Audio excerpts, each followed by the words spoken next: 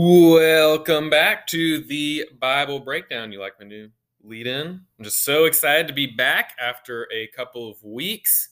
If we've got any fans that are listening, when Joey gets the chance to reprise his role as Dr. Drake Ramore on Days of Our Lives, even though he's in a coma, he unwraps his face bandage and says, "I'm back, baby." And that is what the Bible Breakdown is saying today. We are back, and we are back for the foreseeable future. Hopefully, less interruptions now. The summer just has a way. I think we all get it. Summer happens, but we did have a family worship Sunday at Solid Rock this last week, so no kids ministry typically means no Bible breakdown. But Kids Min is back, the Bible breakdown's back, and we are back with the book of Ruth. Now, we have finished talking about the book of Judges. If you know your Bible books song, you know that it's Joshua, Judges, Ruth. So now we are at the book of Ruth, which takes a place during the time of the Judges. We are told that in the very first verse of the book. But Ruth is a really awesome story. If you are not familiar with the story of Ruth, you will be after today. But it is a really great story. It's got meaningful relationships. We see some humans personifying these grand aspects of God's character. And we see these different little plot points of God's unique and creative story of redemption. Okay, so I feel like we get to see God's creativity in the book of Ruth and throughout Scripture, but this is one of those plot points where we get to see just the creativity of God and how He wields a plan that is just incredible, one that we could never dream up on our own. Also, every DTS student who goes through Hebrew 3, so the third of the Hebrew classes. We basically spend the whole class as kind of like our object lesson, so to speak. Like, this is where we do kind of the practice of the different skills and linguistics that we're learning. So it's also fun. I was reliving my old seminary days and looking at some of my old notes, and I was like, oh, that was a fun time. I was actually doing that class like right at this time 3 years ago, so kind of fun. But we are going to be in the book of Ruth.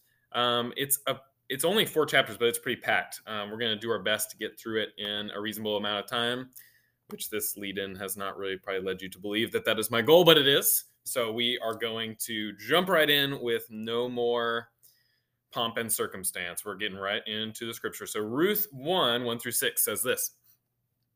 In the days when the judges ruled, there was a famine in the land, and a man of Bethlehem in Judah went to sojourn in the country of Moab, he and his wife and his 2 sons. The name of the man was Elimelech, and the name of his wife Naomi. And the names of his 2 sons were Mahlon and Chilion. They were Ephrathites from Bethlehem in Judah. They went into the country of Moab and remained there. But Elimelech, the husband of Naomi, died, and she was left with her 2 sons. These took Moabite wives. The name of the one was Orpah, and the name of the other Ruth. They lived there about 10 years, and both Mahlon and Chilion died, so that the woman was left without her 2 sons and her husband. Okay, so we jump right into a story that starts off not great because people are having to leave their country. It gets worse because Naomi's husband died. It gets even worse when her 2 sons die. So we start out, and within 6 verses, we feel like, wow, okay, this Naomi has had it pretty tough. In fact, the chapter heading, it says Naomi widowed, is the way that this story starts. So Elimelech is a fairly normal sounding Hebrew name. It means my God is king. But then the names of the 2 children are actually a little bizarre. And Mahlon actually means sickly, and Chilion means frailty. So these may not have actually been their names. This may be kind of a little bit of authorial license here to kind of foreshadow what maybe was going to happen to them as they, after we get their names, they die 2 verses later. So that may not have been their actual names. Elimelech sounds a little more likely as a Hebrew name. And of course, lineage and stuff, that matters. His name's going to pop back up as we get into the story. So that makes sense that his was preserved. It's entirely possible that Mahlon and Chilion were their real names and that they were born sickly. But possibly not. We'll see. But Naomi and her boys, they go to Moab to escape famine. So they are from Bethlehem. I don't know if you've ever heard of the city of Bethlehem. I bet it never comes up again in the Bible. Wink. So they leave Bethlehem to escape the famine, which is a bummer in and of itself. And then, of course, husband dies and the sons marry to Moabites. So remember, they weren't supposed to do that, really. End of Joshua, he tells them, don't worship idols and don't intermarry with the nations around you. And so they weren't really supposed to be doing that, but they did. So they got Orpah, not to be confused with Oprah. And then we've got Ruth. Obviously, one of these is going to take a bigger role than the other in the story. So then the sons, sickly and frailty, unsurprisingly, die, given their names. And so Naomi is left with these two daughters-in-law, Ruth and Orpah, and tons of grief. So moving down then to verse 8, it says this. Naomi said to her two daughters-in-law, go, return each of you to her mother's house. May the Lord deal kindly with you as you have dealt with the dead and with me. The Lord grant that you may find rest, each of you, in the house of her husband. Then she kissed them, and they lifted up their voices and wept. So Naomi urges them to go back home. So they're already in their homeland at this point. I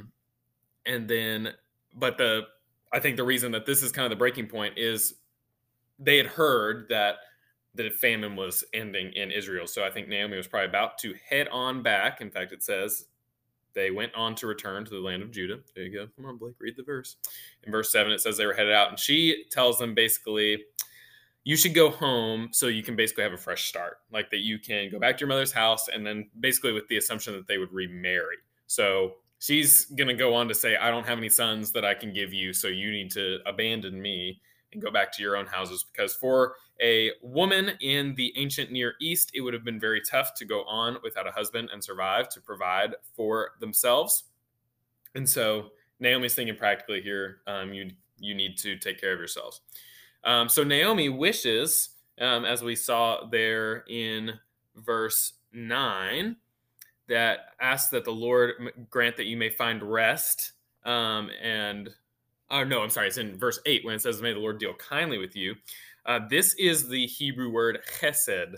You hear that's that kind of guttural noise that exists not in our language, so it can be very difficult for us. But chesed is a word that is very meaningful in the Old Testament. So it refers to a type of love or faithfulness or loyalty that's all just thrown into one. So like faithful, loyal love is what Hesed usually means. And that often describes the love that God has for his people. So we've talked before about how the name for God, Yahweh, is kind of this covenant title for God. So they sometimes call him Elohim, which is a more generic term for God. And then Adonai also comes up. Yahweh is kind of this covenant title for God that represents his covenant with the nation of Israel. And this word, chesed, is very representative of his covenantal love. So it's this word that is, even though when you read it, may the Lord deal kindly, that sounds like a kind of generic greeting. The word is often translated other ways than just love or faithfulness. But that's the word used here. So she's basically wishing that on them that the Lord continue to be faithful to you. The Lord continue to be loyal to you as you have dealt with the dead and with me, is what she says. So they kind of push back on Naomi and they say, no, we want to go with you. And then she's like, I have no sons. And even if I was to get remarried and have sons, would you wait for him to get old? And so Orpah takes Naomi's advice and heads out. No shame on Orpah for that. Naomi was insisting that she did that. It made sense. So Orpah does kind of serve as a foil to Ruth. We'll talk a little bit about that later, but she heads back, and there's no need to heap any shame on old Orpah. She's just doing what Naomi told her to do. But Ruth stays, and here's what she says. But Ruth said, do not urge me to leave you or to return from following you. For where you go, I will go, and where you lodge, I will lodge. Your people shall be my people, and your God, my God. When you die, or where you die, I will die, and there will I be buried. May the Lord do so to me, and more also, if anything but death parts me from you. And when Naomi saw that she was determined to go with her, she said no more. So Ruth gives this incredible statement of loyalty to Naomi, promising that she is going to be faithful to her. Okay, so Orpah leaves. She acts as this foil for Ruth. Orpah's not really doing anything wrong, but it makes even more clear this great character trait that Ruth has this incredible loyalty and love for Naomi. Okay, maybe you are hearing what I'm kind of hinting at is on the docket. Okay, loyal love, Ruth, God's loyal love. Okay, so we're going to see there's some wonderful symbolism here in what we see in Ruth's character that mirrors the character of God. So they return then to the town of Bethlehem. Again, probably not important, probably won't come up again. And the people are very happy to see Naomi. And they're like, hey, it's Naomi. She's back. Because this has been a while, right? That's since they left to go and find food in Moab. However, Naomi says, do not call me Naomi. She says, call me Mara, which means bitter. So she is happy to return, but she is not feeling like she's Naomi anymore. This is verse 20 of chapter 1. Call me Mara, the Almighty has dealt very bitterly with me. So call me Mara, which means bitter. So Naomi is understandably upset, even though she is returning home, even though she's got Ruth. It's a little bit rude. Verse 21, she says, I went away full. The Lord has brought me back empty. And Ruth's like, cool, that's fine. I guess that's good. Though it does really kind of show where at that time the culture was ascribing value to people. It was ascribing value into, for at least a woman, to produce offspring. And she had produced offspring, but they were no more. So she felt like she was empty. So that's kind of how the return goes. And then we see a little bit what their new life is like in the Bethlehem area. So verse 1 through 3 of chapter 2. Now Naomi had a relative of her husband's, a worthy man of the clan of Elimelech, whose name was Boaz. And Ruth the Moabite said to Naomi, let me go to the field and glean among the ears of grain after him, in whose sight I shall find favor. And she said to her, go, my daughter. So she set out and went and gleaned in the field after the reapers, and she happened to come to the part of the field belonging to Boaz, who was of the clan of Elimelech. So Ruth is in Bethlehem, and she is doing what would be common for a woman in her situation, or other people that would have trouble providing for themselves. She's going to glean enough grain to survive from what is left over from the harvesters. Okay, so basically she's going to follow along, and you can imagine if somebody's using a scythe to cut down some heads of grain as they gather them into sheaves, some of the grain that's on that wheat is going to fall onto the ground. It would be really meticulous to have to pick it up, which is probably why they, A, would leave it there, B, it kind of made for a day for a person who was struggling. And so they got to the end of the day, they had food, they had a hard day's work, and so it was kind of a way that everybody wins. And actually the law commanded that the people who were harvesting their fields not harvest to the very, very edge of the fields. And the purpose was so that the poor could glean from it. So you're going to leave like a little, if you imagine like a square plot of wheat, that those very, like that line of the square is going to be where some stalks of wheat would remain standing, and the people were allowed to take from that. So that was kind of normal for them to be able to glean that. And it's basically less goes to waste, the poor are taken care of, just kind of a way that God set up for those who were poor to be taken care of. So she went to a field. We know about Boaz. At this point, Ruth doesn't know about Boaz. So just want to make that clear. She didn't purposely go to his field. In fact, in the Hebrew here, it says in verse 3, when it says, and she happened to come to the part of the field, in Hebrew, it literally says her happenstance happened. So it's meant to mean that Ruth probably viewed this as very coincidental, though the reader, us, we're supposed to recognize like, oh, we know who Boaz is, and looky there, she happened to come to the field of Boaz. So we're meant to see this as God's providence, but for Ruth, this is kind of a like, I don't know who Boaz is, I don't know who owns this field. So that's kind of where she's at. So we're meant to see God's providence in this. So Boaz comes down to the fields, and he's chatting with his servants and stuff, and he sees Ruth and he's basically like, "Who's that lady? Who's that lady?" So they tell her, or they tell him that she has been gleaning there, and they're like, she's working really hard. And Boaz is like, "I like a hardy woman who works hard." And so they also point out, oh, this is the woman who came back with Naomi from Moab. And so Boaz goes and talks to her, tells her she can keep gleaning in his field with his servants, and he promises that she'll be safe. He basically says, don't go to any other fields.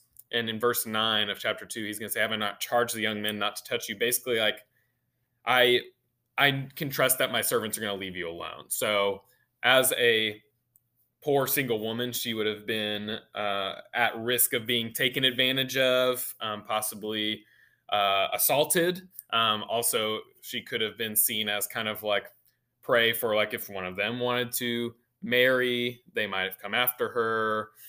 So Boaz is basically like, you're safe in this field. Don't go to the other fields. We'll take care of you here. And then in verse 10, she responds to kind of this offer that she's going to be protected, that she's welcome in the field. It says, then she fell on her face, bowing to the ground, and said to him, why have I found favor in your eyes, that you should take notice of me, since I am a foreigner? But Boaz answered her, all that you have done for your mother-in-law since the death of your husband has been fully told to me, and how you left your father and mother in your native land and came to a people that you did not know before. The Lord repay you for what you have done, and a full reward be given you by the Lord, the God of Israel, under whose wings you have come to take refuge. So Boaz is showing Ruth this kindness because he's heard about what the content of her character is. He's heard how well she has been treating Naomi, and he is very encouraged by that and wants to treat her with the same kindness. So then, as chapter 2 goes on, Boaz actually invites her to come and dine with his servants. So I know for us, like, thinking like, oh, hey, you can come eat with the servants, doesn't sound like the most generous offer ever. But this is by far above and beyond what would have been expected of a person who saw someone gleaning in their field. Again, not that abnormal that would have been happening. So again, he actually tells the servants, hey, by the way, she can glean among the sheaves. And you know what? Go ahead and put some sheaves out for her so she can glean from those. So instead of like having her just trail along and pick up the little bits, like I said, you can imagine picking little heads of grain off the ground, like one by one, would be very challenging and very backbreaking. He says, well, she can go like among the sheaves. So she can go into the main part of the field and she can like straight up pick out of the full heads of grain. And they said, you know what? Actually, once you get some sheaves, why don't you just go and put them out for her? So now she doesn't even have to walk among the sheaves. She's getting the sheaves brought to her, and she has the opportunity to winnow them and take the grain. So he's going way above and beyond to show her this kindness. And so she goes and she gleans, and with all that, she comes back with about 22 liters of barley is what it says. It says about an ephah, which they're not 100% sure. There's like kind of a fairly wide variation actually of what they think is an ephah. On the lower end of possibility, this is probably about 50 pounds of barley, which would have been very difficult for her to carry all that way back. She may have had some help, but also it shows how generous that Boaz was being. We're talking about a day's work, and she's got 50 pounds of food. Okay, a person would have been happy to get enough to eat for the day from their gleaning, and here she is carrying a very long time's worth of food. So she goes back to Naomi with all this barley. She says, Naomi, you won't believe it. I met this guy. You probably don't know him. His name is Boaz. He was really nice to me. And then Naomi gets super hyped about that because she knows that Boaz is a relative of theirs. I don't think I mentioned this at the beginning, but I guess I read it briefly. But Boaz was it says a worthy man of the clan of Elimelech. He was a well-known person and a person that was viewed very positively. So he had a very good reputation in the town. So this isn't just like, oh, it's your old weird uncle Boaz. This is like, oh, it's Boaz. Like, he's awesome. Everybody loves Boaz. And so she's super excited. It's like, he was related to my husband. God has obviously provided that you would go there. She says, hey, just again, she repeats what Boaz says, go to that field. Do not go to other fields. You will be safe with Boaz. And so then Naomi starts to hatch a plan, and this is where it gets a little weird. All right, chapter 3, starting verse 1. Then Naomi, her mother-in-law, said to her, my daughter, should I not seek rest for you, that it may be well with you? Is not Boaz our relative, with whose young women you were? See, he is winnowing barley tonight at the threshing floor. Wash therefore and anoint yourself, and put on your cloak, and go down to the threshing floor, but do not make yourself known to the man until he has finished eating and drinking. But when he lies down, observe the place where he lies, then go and uncover his feet and lie down, and he will tell you what to do. And she replied, all that you say I will do. Okay, so I should have probably mentioned one of the reasons that Naomi is so excited about Boaz is he is one of their redeemers. Okay, so verse 20 of chapter 2 tells us this. He said, the man is a close relative of ours, one of our redeemers. Now, this idea of a redeemer, there were kind of a couple ways that it seemed to maybe kind of coalesce into one instance, but basically there were two different parts of the Old Testament kind of led to what we're going to see take place here. So one, and I forget, I'm pretty sure the marriage one's from Deuteronomy, but I forget, they may be from Deuteronomy, but they're kind of in separate sections. The first is if say a brother died, then he was so poor that he had to sell his land, something like that. The brother would kind of have the responsibility of buying that land, if possible, so that the land could stay in the family. So that was kind of the design. So this would go for property and things like that. So it's kind of like your brother gets the opportunity to, if they're able to buy that land, so the family itself doesn't lose it.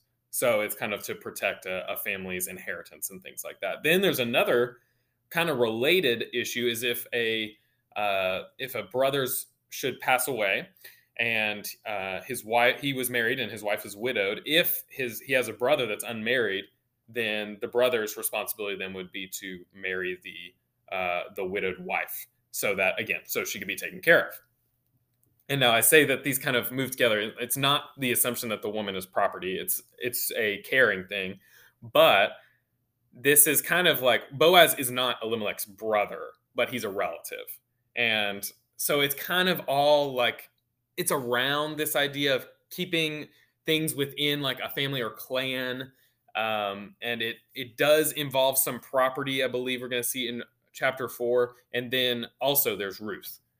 Who's kind of like, it doesn't quite exactly fit, but that's the idea that Naomi has in her mind here, that Boaz, as a fairly close relative, would make the choice possibly to redeem Ruth, meaning that he would marry her. Okay, so that's why they've hatched this very interesting plan.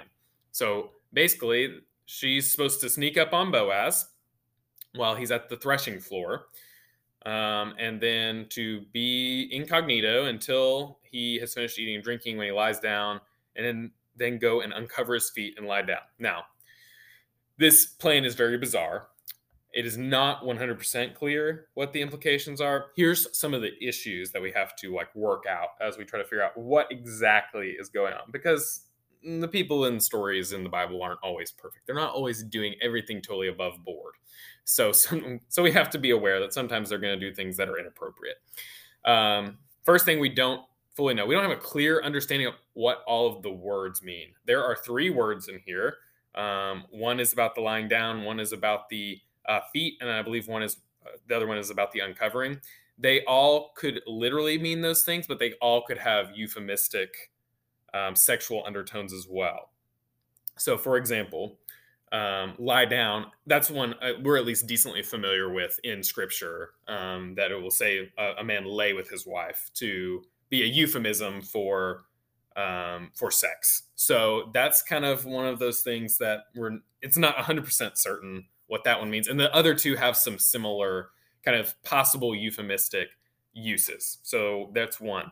We also don't have a clear understanding of any sort of custom that exists here. If you have had somebody teach you about the book of Ruth, I can almost guarantee you've been told that uncovering the feet was an offer of marriage or something like that. There, we're going to get to it. All I'm going to say is there is no clear understanding. I've seen that several times. I've never seen anyone quote like a source on that.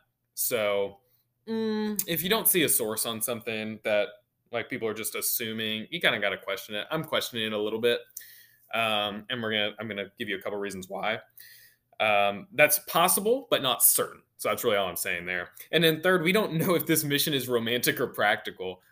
It's hard to tell if Naomi is sending her in to be like, hey, this is a romantic situation, or if it's a like, hey, maybe if we talk to him here when he's kind of alone, this would be a good time to bring up this kinsman redeemer thing.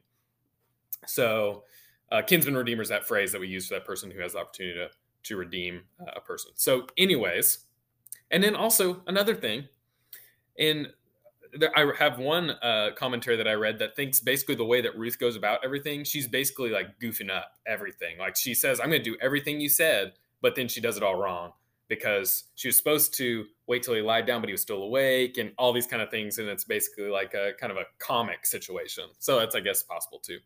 But here's what we do know. So we got to focus on what we know. And then the other things that we don't know maybe aren't as important.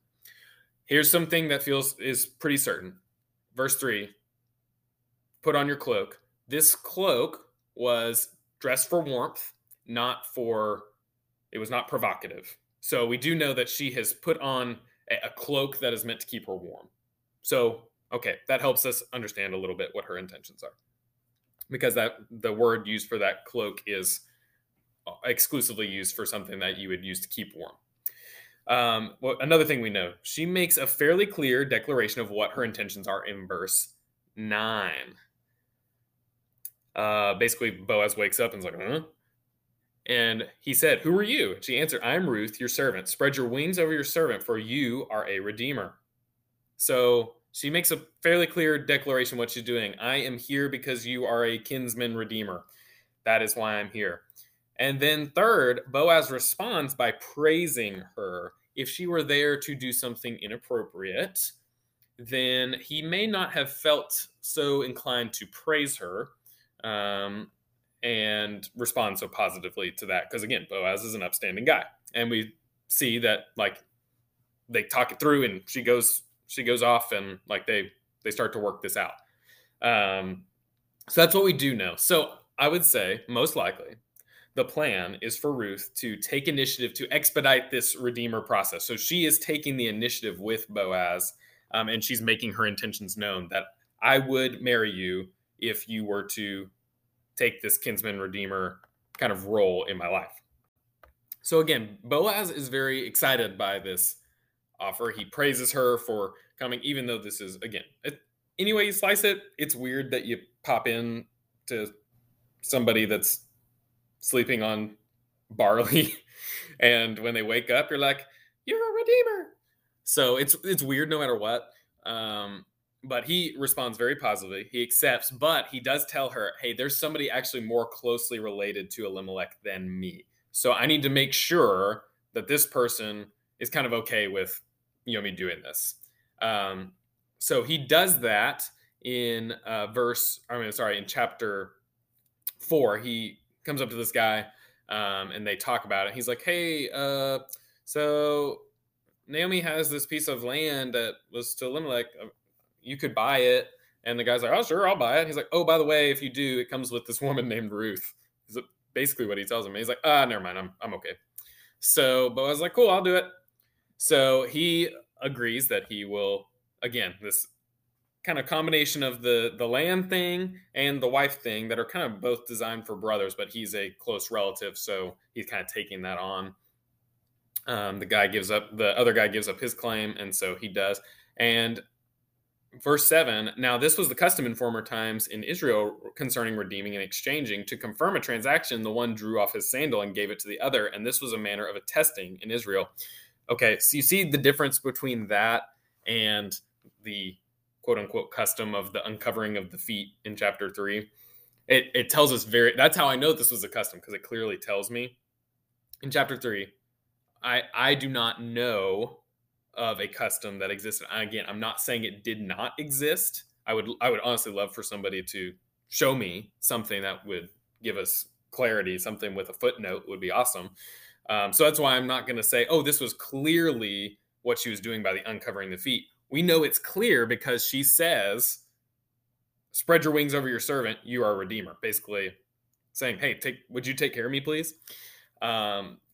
So all that to say, if I was to take a guess at the uncovering the feet thing, there's part of it like his feet may have gotten cold and it may have woken him up. Maybe that was cause for him to wake up and then, oh, hey, Ruth's here.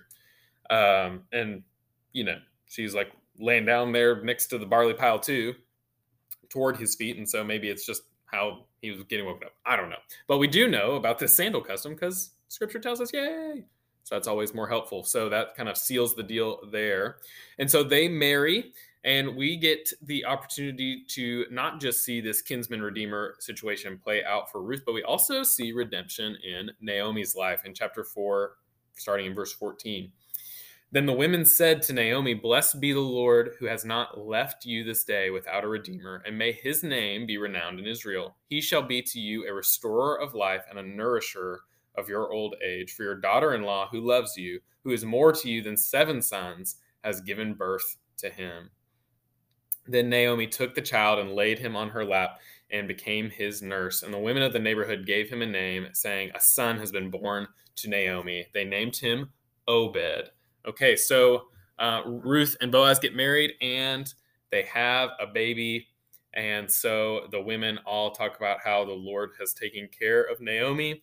They talk about how Ruth is better to her than 7 sons would have been, 7 being a number of perfection. So basically 7 sons would be top notch culturally. And they said, your daughter-in-law, Ruth, is more to you than 7 sons could have been. And they've given birth to this child. And then Naomi gets the chance to be his nurse. So there's obviously, it's kind of like the story of Job. Like there's still the loss, right? We don't just look over the loss, but we also recognize the blessing that this grandchild is for Naomi. And they say a son's been born to Naomi, basically just kind of giving credence to and attention to the fact that she had lost so much and now she had gained so much in the birth of this son. Now, they named him Obed. He was the father of Jesse, the father of David. Remember Bethlehem. In the town of Bethlehem, the city of David, right? So Ruth is David's great-grandmother and in the line of Jesus. So this is another great story where we get to see, again, what a unique story, what a creative way for this line to continue, for God to orchestrate this beautiful story. And we see 2 things, I think, especially prominent about God's character, kind of through our 2 main characters here. So first, we see that God is the perfect picture of loyal love. Just like Ruth displayed loyal love, God is the most perfect picture of loyal love. He took care of Ruth when she happened upon, quote unquote, her happenstance happened that she went to Boaz's field, took care of Naomi, that they were blessed with lots of food from Boaz, and that eventually that Boaz takes Ruth and marries her. And then even though Naomi had lost so much, that in the end she gets a wonderful companion in Ruth, and then also a grandson in Obed. So recognizing that God was loyal to Naomi and to Ruth, that he was loving, that he was faithful to them. We see that personified in Ruth, but even more perfectly in God's loyal love. And then we also see that God is the perfect redeemer. So Boaz is the one who personifies that. He restores Ruth and provides, and they have a child together. She is taken care of, even though she had lost much, but the Lord's blessed her with circumstances she would never have chosen. And not only, but through that, Naomi is also blessed through that, and Boaz is blessed through that, through his relationship and having children as well. And of course, we know that God, being the most perfect Redeemer, is fully seen in Jesus' work on the cross. So we see here this. I think it's really cool that we get to see the Davidic line here because we're talking about this Redeemer, and it ends in this, "Hey, Father of David," and of course we know that Jesus was from the house of David. So we start to see this redemption. This is like part of the build up to the story of what Jesus is going to do on our behalf when he dies on the cross, when he is raised from the dead. This is just another one of those plot points where we get to see the beautiful story of God's redemption. So the story of Ruth is really this object lesson, this personification of the qualities that God has showed us in Jesus. And as much hardship as they had been through, in the end, what won out was God's loyal love and his redemption.